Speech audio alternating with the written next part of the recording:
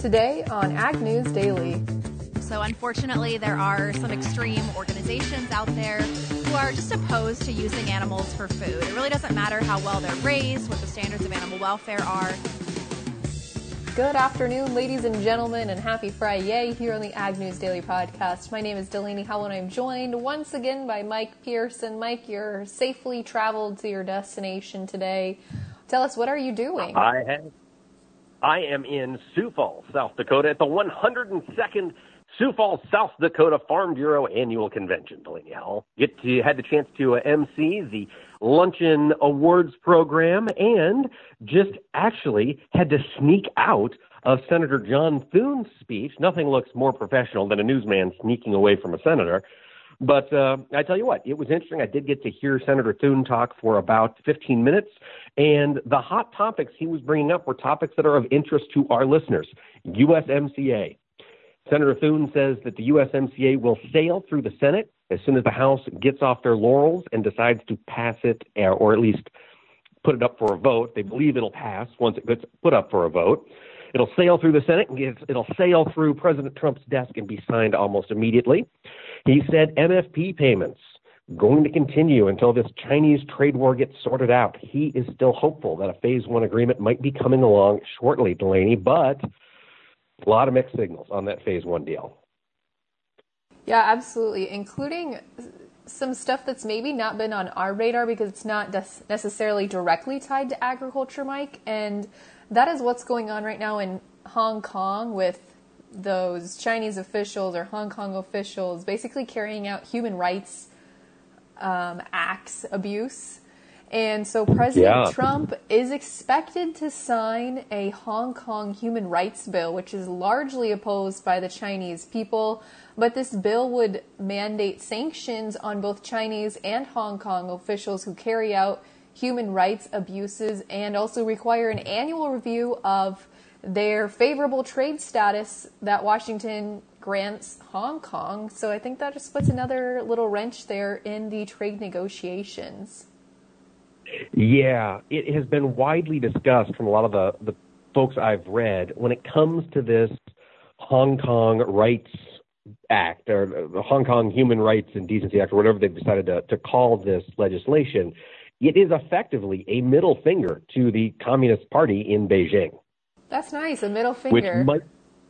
That's how it has been described. I mean, it is basically, or we could put it more politely and say a finger in the eye of the Chinese central government there in Beijing, which of course is who we are attempting to negotiate this Phase 1 agreement with. Yeah, that's a little bit maybe more politically correct? Question mark? Yeah, and we're known on this podcast as being politically correct, Lady Howell. Well, you probably why we do a podcast and not a radio show. We can say whatever we want. That's true. But it seems... This is America. This isn't China. We can say what we want. We've got freedom of speech. Thank goodness for that. 100%. But, Delaney, it's interesting.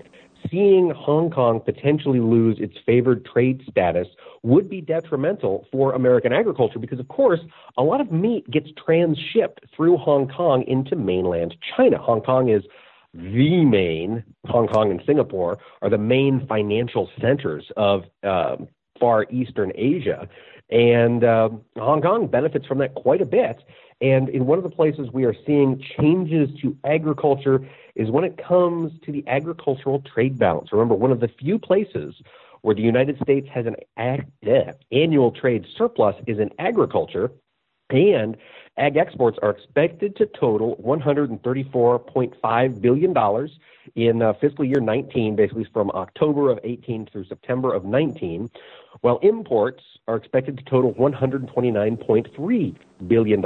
Yes, which means, as we talked about yesterday on the podcast. Oh, you've already brought it to our listeners' attention. Course. I did not listen to yesterday's podcast while I was traveling. That's okay. But yeah, that's crazy that it's the smallest trade surplus since 2006, Mike. Yes. Yep, that was exactly what I was just going to say, Delaney. Yeah. Our listeners are going to be so well educated on the balance of trade issues. I just read your mind. I knew what you were going to say. Well, that was one of my stories. What other ag headlines are jumping out at you today, Delaney? Well, Mike, we are seeing Congress head into their Thanksgiving recess, And as you mentioned, their USMCA agreement sounds like it's still something that's on their docket. But another thing it sounds like they really focused a lot of their time on here to get finished before they head to recess is averting another government shutdown. We've seen the Senate clear a resolution, a continuing resolution as of Thursday afternoon, evening, to keep agencies funded until December 20th. So that means FSA offices will stay open until at least December 20th. So MFP checks, crop insurance, anything like that you're needing to go through your FSA offices, we should still see that flow as well. Perfect. A little sigh of relief there from a lot of producers who have probably been too busy in the fields, fingers crossed, to get to their FSA offices. Now they won't have to worry about the time crunch. Yeah, and speaking of harvest season this year, Mike, because it's so delayed, I didn't realize this was even something that was on our radar, but usually the USDA only collects those weekly crop progress data reports until November 25th. That's their currently scheduled date to end those reports. But because of this year's late harvests, they are going to have to continue beyond that November 25th date, which would be this weekend, would be theoretically the last survey. They're thinking maybe December 1st, the next weekend will be their last week, but still not sure. And I thought that was, kind of strange, just something I hadn't even thought of. Yeah, they said they're going to just do a weekly evaluation of all the crops being surveyed to determine when they need to end these reports. So it sounds like they're going to continue at least for several more weeks. I've heard a lot of folks talking about leaving corn standing until March. If that stalls crop progress on corn harvest at 85%, I wonder, will they continue these reports all the way through March until the last of that crop is on the field? That's crazy. I don't know, and it doesn't sound like they know either. So we'll just have to play it by ear and see how these things get finalized. So you've been hearing from people that they're going to leave the crop in the ground until March? Yes, March or April. I mean, ideally they'll get going once the ground freezes, but the weird freeze-thaw cycles we've been having have just been leaving the ground. Up here in South Dakota, for example, was speaking with a grower who they had several sub-zero or at least 0 degree days that put a measure of frost in the ground, and then it warmed back up. The sun came out, it got into the mid-30s. The first 3 inches have thawed out, leaving a hard pan of frost down below. So basically, even with tracks, they can't get any traction in the field, and they're just stuck.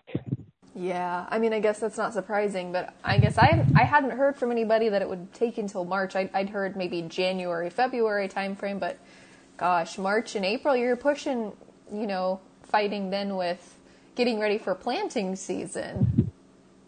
Yeah, having the planter follow the combine is not a scenario a lot of growers like to see, but this might be the year that at least some folks have to make that challenging transition this spring.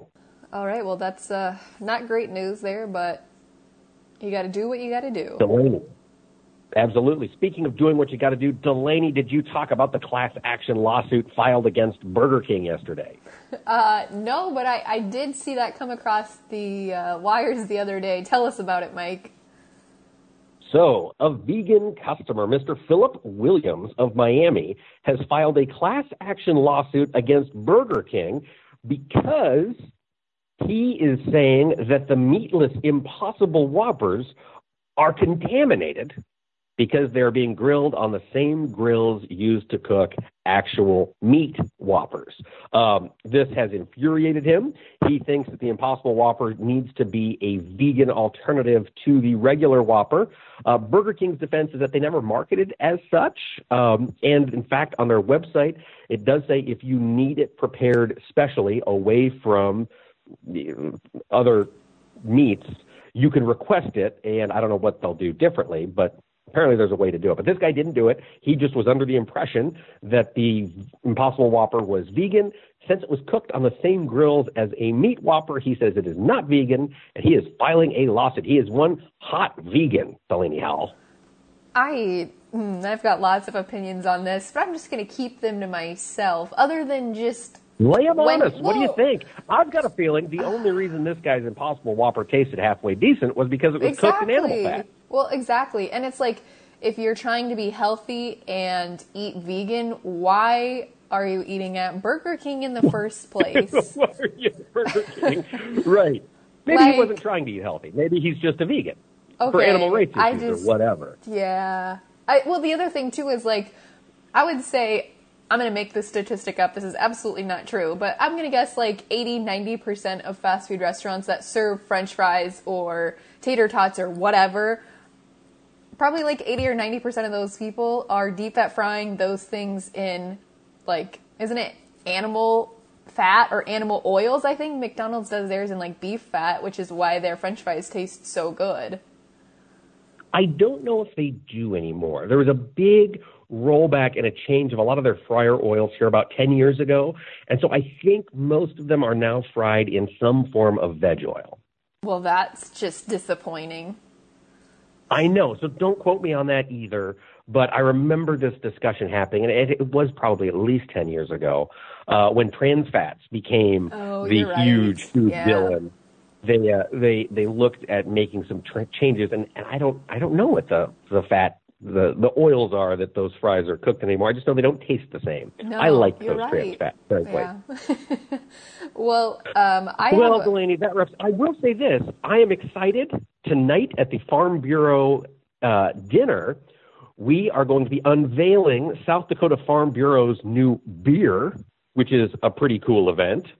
A Farm Bureau Federation with its own not in-house beer, but branded Farm Bureau beer is going to be unveiled. And to pair with that beer, Delaney, guess what type of foods we have the opportunity to sample tonight in Sioux Falls?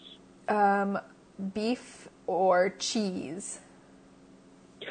Impossible Burgers and Beyond Burgers. So I am going to get a taste of this much-touted fake meat here in just a few hours. I will report back to our podcast listeners on Monday how it all tasted. So wait, say that again. You're doing the plant-based meat, but then are you also doing the Petri dish grown meat as well? No. I don't think any of that stuff's really marketable yet. Okay. I wasn't sure. Got it. Yeah, I think that's still like $10,000 a gram. Well, yeah, you'll have to report back to us and tell us what you think on that. But, Mike, I had one other kind of interesting piece of news for today as well before we take a look at the markets, and that is a new pickup truck, if that's what you want to call it, that is rolling out to the markets. Tesla Is this the Tesla? Yes. Tesla is introduced the first electric pickup truck in Los Angeles as of yesterday, and it looks so bizarre. I don't even know how to describe what it looks like. It looks like a lot of our listeners might remember the Chevy Lumina minivan from the early 90s. We had one when I was a kid, and so these were the minivans that were designed to be aerodynamic, and they had a very long snout with a huge front window. It basically looks like they took a Chevy Lumina and cut the back seats off and cut the roof off. It is an ugly puppy, in my opinion. It is really ugly. Like, the bottom half looks like a normal pickup truck, but then when you're looking at the top half, it literally looks like they put a triangle on top of it with like a triangle window. The body of it is triangular shaped. But when CEO Elon Musk was asked why they decided to go into this pickup truck, I guess, sector, if you will, they said from the research that they've seen, pickup trucks have the most loyal consumers. And so they currently account for 7 out of 10 U.S. vehicle sales in the U.S., and they're the most loyal out of any other vehicle category, so they thought it just made sense to try their hand at this. The starting price for this pickup truck is about $40,000 and can go 0 to 60 in 2.9 seconds. Which is awesome. That is pretty neat. But I would never drive one. How fast can it go 0 to 60 pulling a 30-foot livestock trailer full of cows? I would never drive this. It's a pickup truck. Here's the thing that's interesting, and I think Elon Musk is onto something. Electric vehicles have a phenomenal advantage when it comes to pulling over conventional internal combustion engines because at any speed, at any setting, 100% of the torque, 100% of the pulling power is available to the tires. So when you're pulling on something like a livestock trailer, electric engines make a ton of sense because you get that pulling power as soon as you push on the gas pedal. The downside, of course, is that if you're pulling a livestock trailer, you're going to kill that battery in no time, and your range is going to be awful, which is not going to do any good for a South Dakota rancher who has to haul those calves 180 miles to the sale barn. Well, it does say that it has the 3 battery packs that are part of this truck are able to go 500 miles. That's the range they have. So I don't know how that would be affected when you're talking there about the pulling power that it would kind of suck down the batteries. But I'd still think that would be able to haul a long time. Probably not 500 miles worth, but maybe half of it. I tell you what, listeners, if any of you are Tesla loyalists and you plan on buying this pickup as soon as it becomes available, reach out to us. We want to hear your thought process, and if you do end up getting one in the next couple of years, we want to know how it is.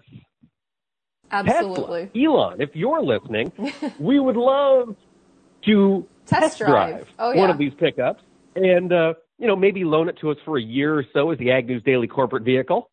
And, we'll put it through the test. We will. That we will. We can find things to haul, I'm sure. Oh, for sure, Delaney Howell. All right, Mike. Well, Speaking I'm out of news. Of hauling, yes. I am all out of news as well. We better haul bottom over to the markets. What do you say? Do you have them pulled up in front of you? I do, Mike. So let's jump on through them today. Looking off here at the December corn contract, closed up just 1/4 cent and at 3.68 3/4. The March finished down 1/2 cent to close at 3.78 1/2. In the soybean pits, weakness continues today with the January soybean contract shedding 4 cents to close below $9 for the first time in quite some time at 8.97 even, while the March cut 4 cents to close at 9.11 1/4. Wheat was the winner for today's grain markets with the December contract closing up 6 1/4 cents to end at 5.15 1/4. The March up 6 3/4 cents to close at 5.18 3/4. Hopping over to take a look in the livestock markets, and our cattle on feed report does come out today. So we will discuss that on Monday's Market Monday podcast. But trading ahead of the report, there is weakness in the cattle complex with the December contract closing down 65 cents to end at 118.67 1/2. The February shed $1.20 to close at 123.85. In the feeder cattle pits, limit down, I believe. Mike, is the limit down $3 for the feeder cattle? No, it's $4.50 in feeder cattle. All right, well, not quite limit down today with the January contract cutting $3.32 to close at 139.27 1/2. The March down 3.20 to close at 139.60.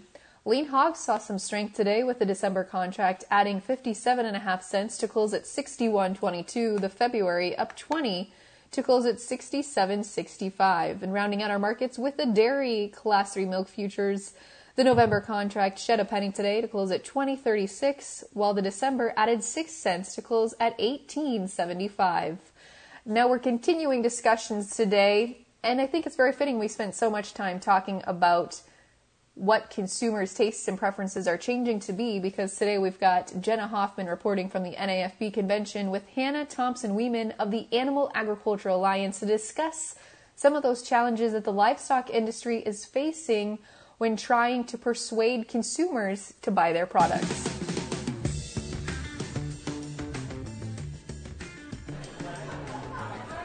This is Jenna Hoffman reporting on behalf of the Ag News Daily. I'm joined here at the Animal Agricultural Alliance with Hannah Thompson-Weeman. We're going to talk a little bit about the issues that are surrounding the agricultural industry, as always. Hannah, thank you for joining us today. Really glad to be here and help explain what the Animal Ag Alliance does and what we think farmers need to know. Right. So, Hannah, let's talk a little bit about what the biggest issues are that the animal agricultural industry is facing today. Well, the Animal Ag Alliance, we are a nonprofit, and our mission is to bridge the communication gap between farm and fork. So everything we do is about monitoring issues and communicating accurate, science-based information about animal agriculture. We've been around since 1987, so we've seen a lot of things change over the years since we were founded. But one consistent issue that we work on and that continues to be a focus is animal welfare. So do people understand the way we raise animals for food, common practices that are used, why we do that? them. That's really an important issue that we focus on and that we hear a lot from consumers and influencers is just how are animals raised? Are they being raised responsibly and treated well? Another focus area for us that's really heating up is the topic of animal agriculture's impact on the environment. So you hear a lot of calls from some extreme groups, and we're even hearing it some in the mainstream media, that if you care about the planet, you've got to reduce or eliminate your meat consumption. So that's a big myth that's out there that we are responding a lot to. The other big focus area for us is responsible antibiotic use. So how are antibiotics used on farm as an important tool to manage animal health and welfare, and how can we respond to calls for eliminating antibiotic use altogether? So those are kind of the key issues that the Alliance focuses on. Hannah, and you mentioned a lot about the environment. That's especially a hot topic. I think that the younger generations are kind of focusing on that more now as well. I have to mention I was not raised on a farm, so I kind of have the consumer perspective on a lot of these things. Not that I don't know about agriculture now, because I've definitely learned a lot at school, but I can see how this misinformation would be hard for consumers to understand and know where to get their information from. So where are the best places for our listeners that are maybe just consumers and not on farm for them to get their information from that's a good, accurate source? What you just mentioned is exactly what some of our adversaries are trying to take advantage of. So unfortunately, there are some extreme organizations out there who are just opposed to using animals for food. It really doesn't matter how well they're raised, what the standards of animal welfare are. If we are using those animals at the end of the day, they don't believe that is acceptable, and they want to see that eliminated ultimately. So these groups are taking advantage of the fact that more and more consumers are pretty removed from the farm. So maybe have never been on a farm or never learned about agriculture. So they're trying to really manipulate that and take advantage of the fact that there is a gap from farm to fork. So I think for consumers, it's really important to look at what you're hearing and kind of where that information is coming from. The more you can connect directly with farmers and ranchers and get your questions answered, that's really great. I know that's not really feasible for everyone to do. So we at the Alliance try to fill that role. We put together a lot of infographics, blog posts, and resources that are all available on our social media channels and on our websites. Land-grant universities and extension services are also huge resources. Every state has one. So that's a great place to look for more information. But really, it's just all about looking for balanced sources and making your own mind up about what you want to eat based on your values and your budget. And that's the position of the Alliance. We aren't here to promote one product or another or one way of eating. We believe that it's just up to you to figure out what works for you and your family, but make sure you're doing it based on facts and not misinformation or fear. Right. So we mentioned a lot about environment, and we've got the antibiotic usage and all this misinformation. Maybe we should go over some of those topics for our listeners. 3.9% is livestock emissions in the U.S., and really we're a model for the world when it comes to production efficiencies. So that is a really actually low rate in the grand scheme of things, but certainly animal agriculture does have a carbon footprint. Every food source you could find does. Nothing comes with no inputs or no production needed. But in addition to the fact that we're a small piece of the pie to begin with, the industry is also really committed to continuous improvement. So finding more and more sustainable ways of production. Pretty much every sector of the industry has pretty dramatically reduced their carbon footprint over the past 50 years. And I think there's only going to be more and more aggressive goals set, more and more innovative technologies put in place to help be more sustainable. So I think that's definitely a worthy conversation to have, but I think it's on the industry to try to talk more about what we're doing and explain what we're doing, because people definitely care about the environment. Climate change is a very hot topic, and really for us in agriculture, a healthy environment is a necessity. We can't raise crops, we can't have animals on land if it isn't healthy and productive. So we have a responsibility to both be sustainable, but also talk about what we're doing and why, so people can have more of an understanding. Right, Hannah, I think you made a good point that it's easy to see that we have transportation surrounding us as one of those big greenhouse gas emitters, but we do have a small footprint, but agriculture has always done so well to try and evolve and make a difference, and I think there's a lot of areas that we're improving on. And since the light is on us, of course, we want to try and make that even better for our consumers to understand for sure. There's a lot of technology that goes into animal production today. The way we house animals, moving towards more indoor systems, that actually has less of an impact on the environment than needing more land and more inputs and things like that. So increasing feed efficiency, so we need less feed. Those types of things are all ways the industry is focused on innovation. Another area that we hear a lot about that I think the agriculture industry can really embrace is the topic of food waste. So we're very efficient about producing all this food, but unfortunately a lot of it gets wasted predominantly at the consumer level. So I think if we really want to throw our efforts and have a lot of conversation around something we could really impact, food waste is certainly an area that we could spend more time on talking about. And I think we as an industry can really come together and try to communicate that message so we can show that we're dedicated to being part of the solution, but also recognizing what our impact actually is to begin with. And our great production is a benefit that we've had across the U.S. And one of the components to that success is the antibiotics, like we talked about before. I think that, like I said, I was just a townie before I came into this industry. So I guess that maybe my generation, or I shouldn't speak for all of us, but some of us think that antibiotics is something like you have to give your cats and dogs, and those are easy things to do, but then they think about something that they're consuming, and it totally changes the role. And I definitely think that we probably need to work on trying to get those stories out there more, too, and accessing those crowds. I think that another good way to think about this is you yourself need antibiotics, too, not just your pets, So maybe if people think about it in the perspective of, well, our livestock are our kids, too, and they need those antibiotics. I think antibiotic use, it's a very complex topic. It's a lot to kind of wrap your head around. And I think it starts with, as an industry, making sure we are doing the right thing. And I think the industry has made a lot of strides toward that, and a lot of both regulatory efforts as well as voluntary efforts.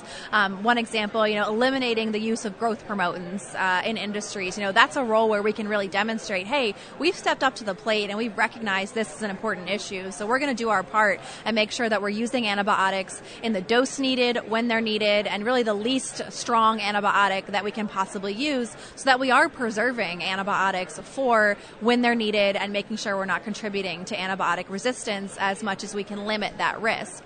I think a lot of people don't realize that a lot of the antibiotics we use in animal agriculture aren't used in human medicine. So they're completely different medicines, and that way they're not contributing to human health issues. It's also important to help people understand that we have a responsibility to keep our animals healthy. So if there is a disease threat present or an animal that's already sick, it will be irresponsible of us to not use an antibiotic. So as we think about what our goals are in terms of antibiotic use, it might not be accurate to just say, oh, we're going to eliminate or we're going to reduce, because a reduction or elimination might not actually be responsible use. So that's why we talk about the responsible use of antibiotics and making sure we're using, again, the lowest dose for the appropriate amount of time of the appropriate medicine, so that we are making sure we keep them as a viable tool in ensuring animal health. Right. And I think it's also important to note that after those antibiotics are administered, the livestock are kept separate for a while and made sure that they're out of their illness and they can get put back into the herd. It's not like they go to harvest right away. So I think consumers kind of miss that part too. They think that we just give them their antibiotics and then send them off, People might see the antibiotic-free sticker in the grocery store and think that that means the other meat on the shelf has antibiotics in it, and that's really not how it works.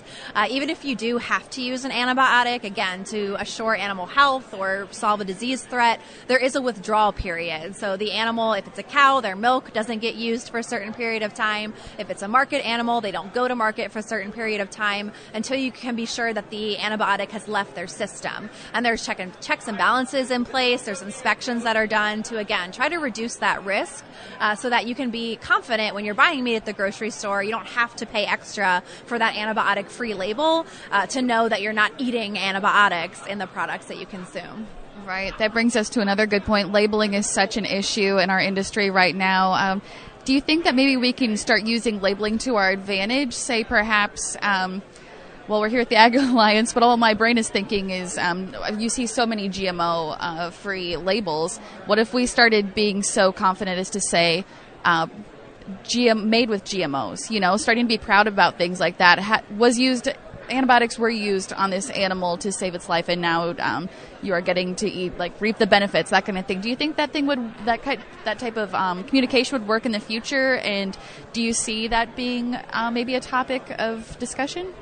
Consumers really rely on labels and information in the grocery store when they're making food purchasing decisions. We're busier than ever as a society, so consumers have said in multiple different studies and panels that they don't have time to do extensive research in what they're going to buy. They pick it up, they look at it. If the label looks good, price is good, taste is good, convenience is good, those are still their primary drivers, they're going to buy it. So I definitely think there's some opportunity for us within the industry to think about how our products are labeled and how we can better communicate the advantages and really try to promote the way we responsibly raise animals. I have heard some conversations about a responsible antibiotic use type label, that type of thing, so that people can look at the pack and say, oh, this was raised well, this was produced responsibly, I'm going to go ahead and buy this. So that is something that's an opportunity for us to think about the way our products are marketed and how we can make sure that's in a positive way and not all these free from labels. Sometimes it seems like we're promoting what's not in food more than what's actually in it. So there might be an opportunity for us as an industry to try to combat that by being more positive. I think as an example of that, Fairlife, the milk, they do have a section on their label that says they don't use growth hormones, but then it says, go to our website to learn more about this. And that actually explains, we don't use growth hormones. They're safe. We only don't use them because there's been pushback from consumers. And I think that's great to give more context and explain why we're making these decisions so people can be more informed. Right, and it seems that consumers are obviously becoming more aware of what's in their food, so maybe they would take that extra step to go online and get curious and get some answers. Hopefully that's the direction we can go in the future. We just need to change the label game a little bit, I think. Consumers are definitely increasingly interested in where their food comes from and the story behind it. And I think that's an excellent opportunity for us because animal agriculture has an amazing story to tell about continuous improvement, commitment to animal welfare, taking care of the environment. So I think if consumers are listening, we need to step up and make sure we're giving them that information. Because if we aren't there, as mentioned, there are kind of some adversarial groups that want to be there and want to fill in that gap with a version of our story that we wouldn't agree with. So we have to be out there loudly sharing information, talking about what we do, so when our curious consumers do seek that out, they're hearing from us. Right, and maybe that means changing the way that we tell our ag story too. Sometimes it's easy to overhear a conversation and get defensive and want to defend, your pride. I mean, that's your livelihood, all of it. You want to do that. Do you have some advice for our listeners who are farmers that maybe need some help in telling their ag story? It is more difficult than it seems. It's easy to say, but it's hard. We really have to move from being defensive and reacting to being proactive and positive. And just from the Alliance perspective, we have a tagline. It's connect, engage, protect. And we actually changed that middle word. It used to be educate, but we changed it a few years ago to engage, because it's not about just this one-way flow of information and throwing facts and science at someone. It's about engagement and having a two-way conversation and dialogue where they feel like their concerns are validated and heard, but they leave with a better perspective. So I think for us in animal agriculture, we have to stop responding and reacting and just talk about what we want to talk about in our own way, in a positive way. So thinking about what consumers might want to know and really sharing that is very important. It's also important to, speak with your own voice and, show your personality. It's not just about farm facts. People want to put a face to their food and understand that the people raising their food are good people and responsible people. So sharing more of who you are and what your commitment is. And it's not just about social media. I think sometimes people hear, social media, I don't want to do that. But there's other ways to put a face on agriculture. Just being involved in your community, whether it's local civic organizations, sponsoring sports teams, being a volunteer in your child's classroom. There are a lot of ways that you can just be present in your community and make that connection. So when someone hears something or has a question, they know to go to you to figure out more. Right. Is there anything else you'd like to add before we close out here, Hannah? I would just encourage people, if you're intrigued by anything we've talked about, would love for you to connect with us. We're very active on social media. We're on Facebook, Twitter, Instagram, every day sharing positive information that you can then share with all of your networks. We also have a very robust website with a lot of resources on things we've talked about. That's at animalagalliance.org. So definitely seek us out, learn more, and let us know how we can help you. Right. Again, just to reiterate, that was the Animal Agriculture Alliance, and I'm here with Hannah. Thank you, Hannah. Thank you so much. All right. Well, a big thanks to Hannah Thompson-Weenan for taking the time to chat with us, Delaney. There are challenges out there, but there are opportunities as well when we look at agriculture. Absolutely, Mike. There's always challenges and always opportunities out there. For sure, listeners, if you want to get caught up on past challenges and opportunities that we have highlighted here on the podcast, visit our website at agnewsdaily.com and find all of our past episodes right there, as well as links to other podcasts on the Global Ag Network, which does have a booth here at the Tech Fair at the South Dakota Farm Bureau, hosted by myself and Mr. Clay Connery from the Working Cows podcast. So if you are a South Dakota Farm Bureau member planning on coming, be sure to stop by and see us. Delaney, they can also find us on social media, on Twitter, on Facebook, on Instagram. Just search for Ag News Daily, and we'll be there. With that, should we let the people go? Let's let them go.